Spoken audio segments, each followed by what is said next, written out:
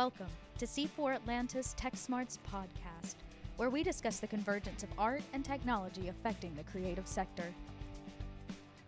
Hi, and welcome to the Tech Smarts podcast.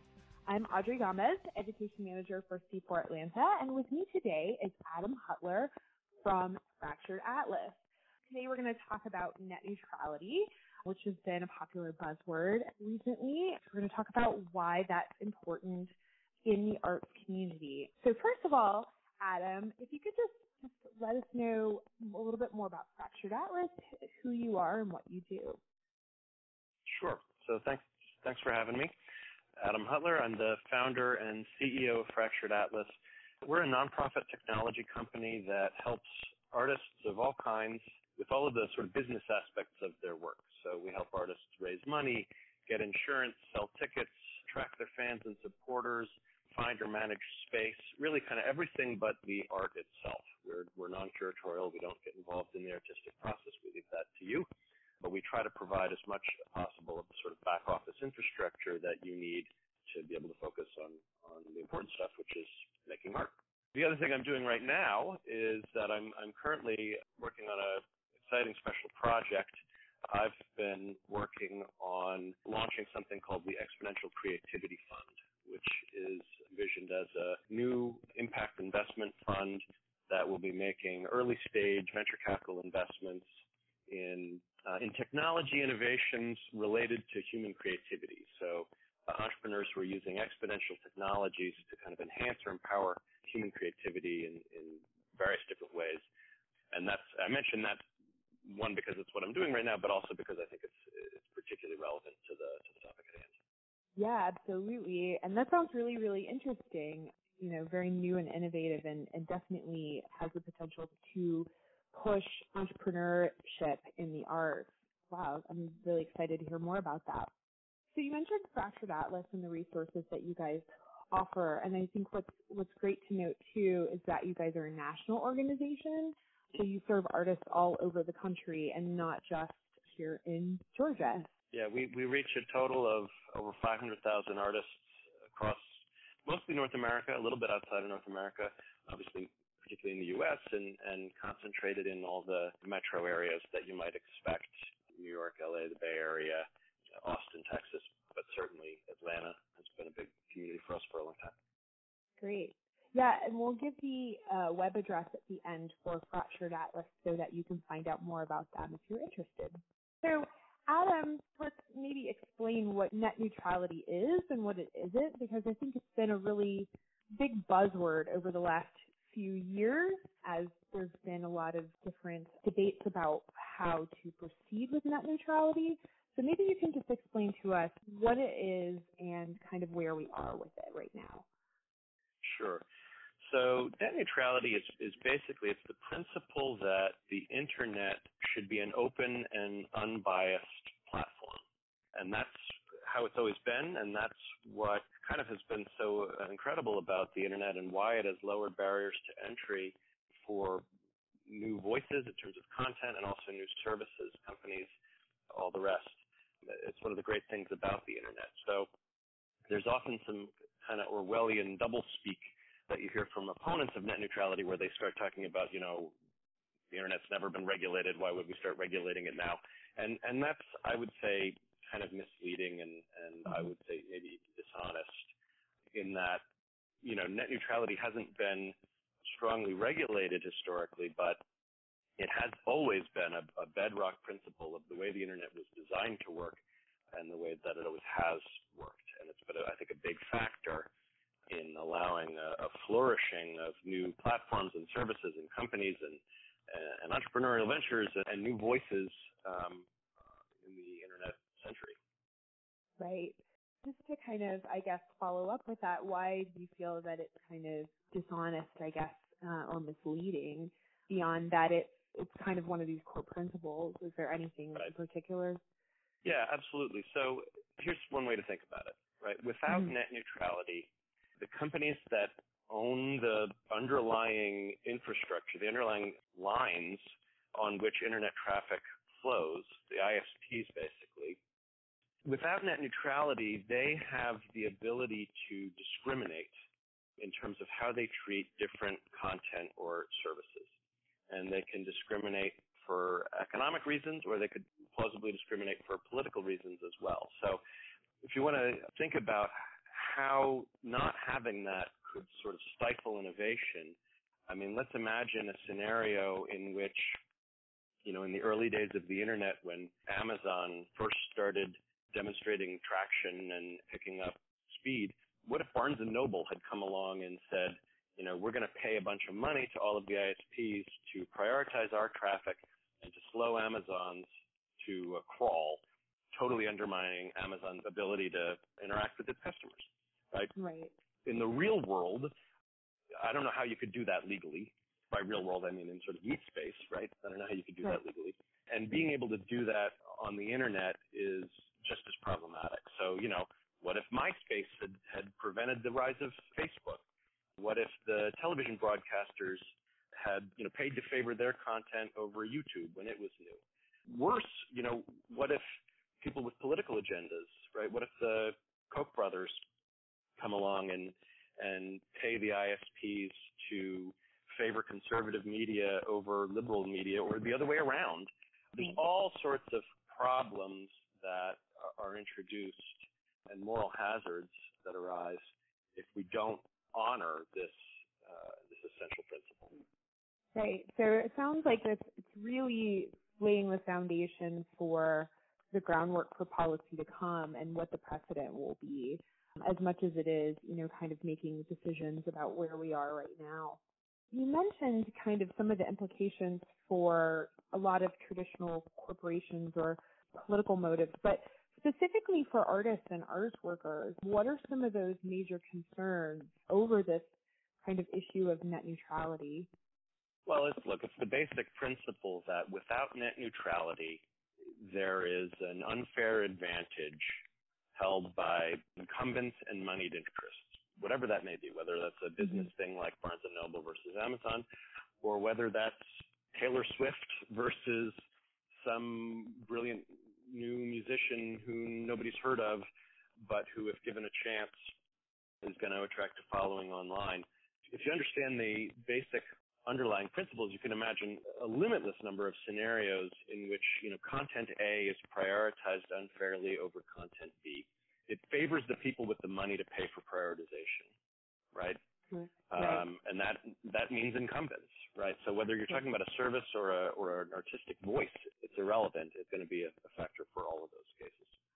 It's so funny you mentioned Taylor Swift, because I think as a musician, I just know of so many scenarios where, you know, people have told me about the music industry where an artist gets signed to a label and they're really excited, and then they find out later that part of the reason they were signed to that label was to shelve their records so that the label could promote another artist.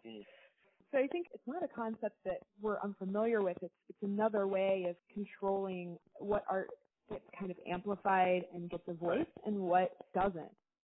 So, you know, look, in the 20th century, if I can oversimplify a little bit for rhetorical purposes, you know, you had a handful of basically old white men with a lot of money and a lot of power who got to decide which voices could be heard and which would be stifled. The great thing about the internet is that it's dismantled that. It hasn't removed entirely the influence of gatekeepers, but it's dramatically weakened them and opened up all sorts of opportunities for artists and companies to connect directly with their customers and their audience in ways that are just super exciting and have been great catalysts for all sorts of innovation, both economic and cultural. And so dismantling net neutrality or rejecting net neutrality as a principle to some extent pushes us back in the direction of that older model where the ISPs now become these dangerously powerful gatekeepers.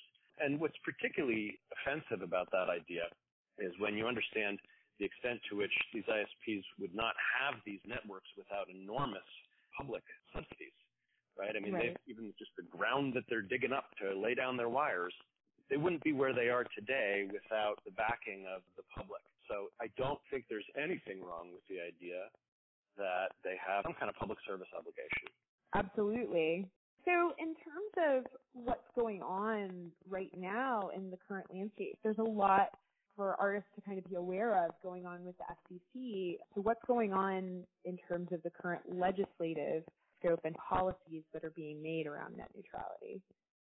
Yeah, well, so the FCC doesn't make legislation, of course. They're a regulatory agency. And, the FCC under President Obama basically came out in favor of net neutrality.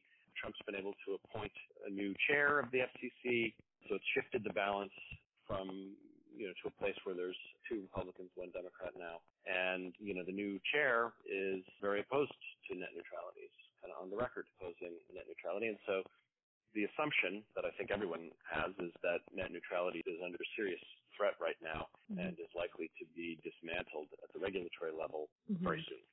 Right. And I know that there's actually public comment open right now. And just to kind of lay the expectation, we're taping this in June. So by the time it airs, that public comment may have closed. But I know that if you go to the FCC website, there is a place for people to talk about things that they're interested in. Are there any other ways that people can be involved sharing their thoughts or their voice about how net neutrality might affect them or their business? Yeah, so I know everybody always says use the FCC's public comment line, and it's not like that's a bad idea, but I'm pretty pessimistic right now about the likelihood of success through that route. I think the FCC's, they've made up their mind.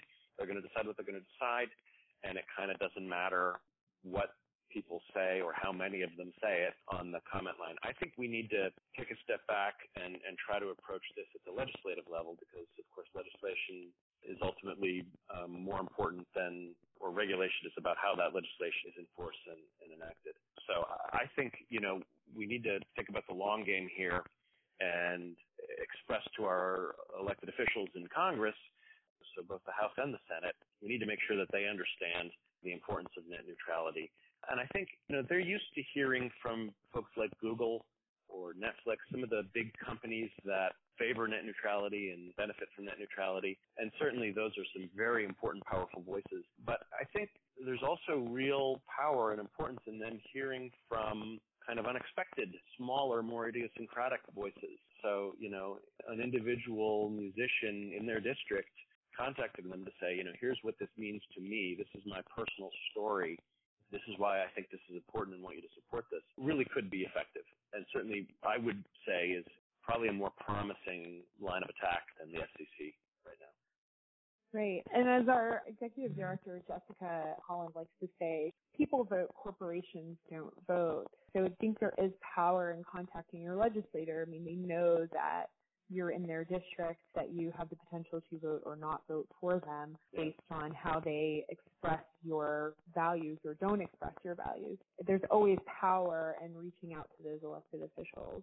Absolutely. And, the one thing I would add on that, and this is just based on conversations I've had with elected officials at various different levels over the years, the impact of your communication is to some extent a function of how much you went out of your way to do it, right? So there's a lot of these apps now where, you do a one-click thing and it sends some form boilerplate to all your elected officials or whatever. That's not without value, but it's a very, very limited value because they're not stupid. They know that that was a very low bar for you to clear, and so it could have just been an impulse thing or whatever. On the other end of the spectrum, you travel to Washington, you show up at their office, you wait outside, to get time with one of their staffers, and you sit there and tell your personal story. That's going to make a much bigger impact because they know, wow, you must really care about this to have gone to all that effort. So, obviously there's a whole huge spectrum of ways of engaging in between those things. There's town halls, there's making phone calls, there's all this stuff. So just as a general principle, though, I would keep that in mind for this or any advocacy that you do. Yeah, certainly. If you're spending the postage to send a letter in the mail, I think that has more impact than just pushing send on the app. I think kind of a multi-pronged approach sometimes is good as well. The more times that you can let them know how you feel, the more effective sometimes it is at getting their point across. Sure. You want to let them know in different contexts. You want to let different people know. You want to say it again and again. You want to try to build a relationship if you can. I mean, if you can get to a place where they answer the phone and recognize your voice, that's a good thing. I mean, it might be annoying for them, but it's good for you. It means you're getting through. Great. Well, Adam, thank you so much for your time. This has been great, and I think it's really informative for all of our artists in our community to kind of know how this could potentially affect them and their arts business. Do you want to go ahead and give us the website for Fractured Atlas so that they can find out more and what services you offer? Sure thing. We're at fracturedatlas.org. So fractured like broken, atlas like the Greek Titan or a map of the world.org, fracturedatlas.org. Great. Thank you so much for our conversation today, and thank you so much for listening. Thanks for having me.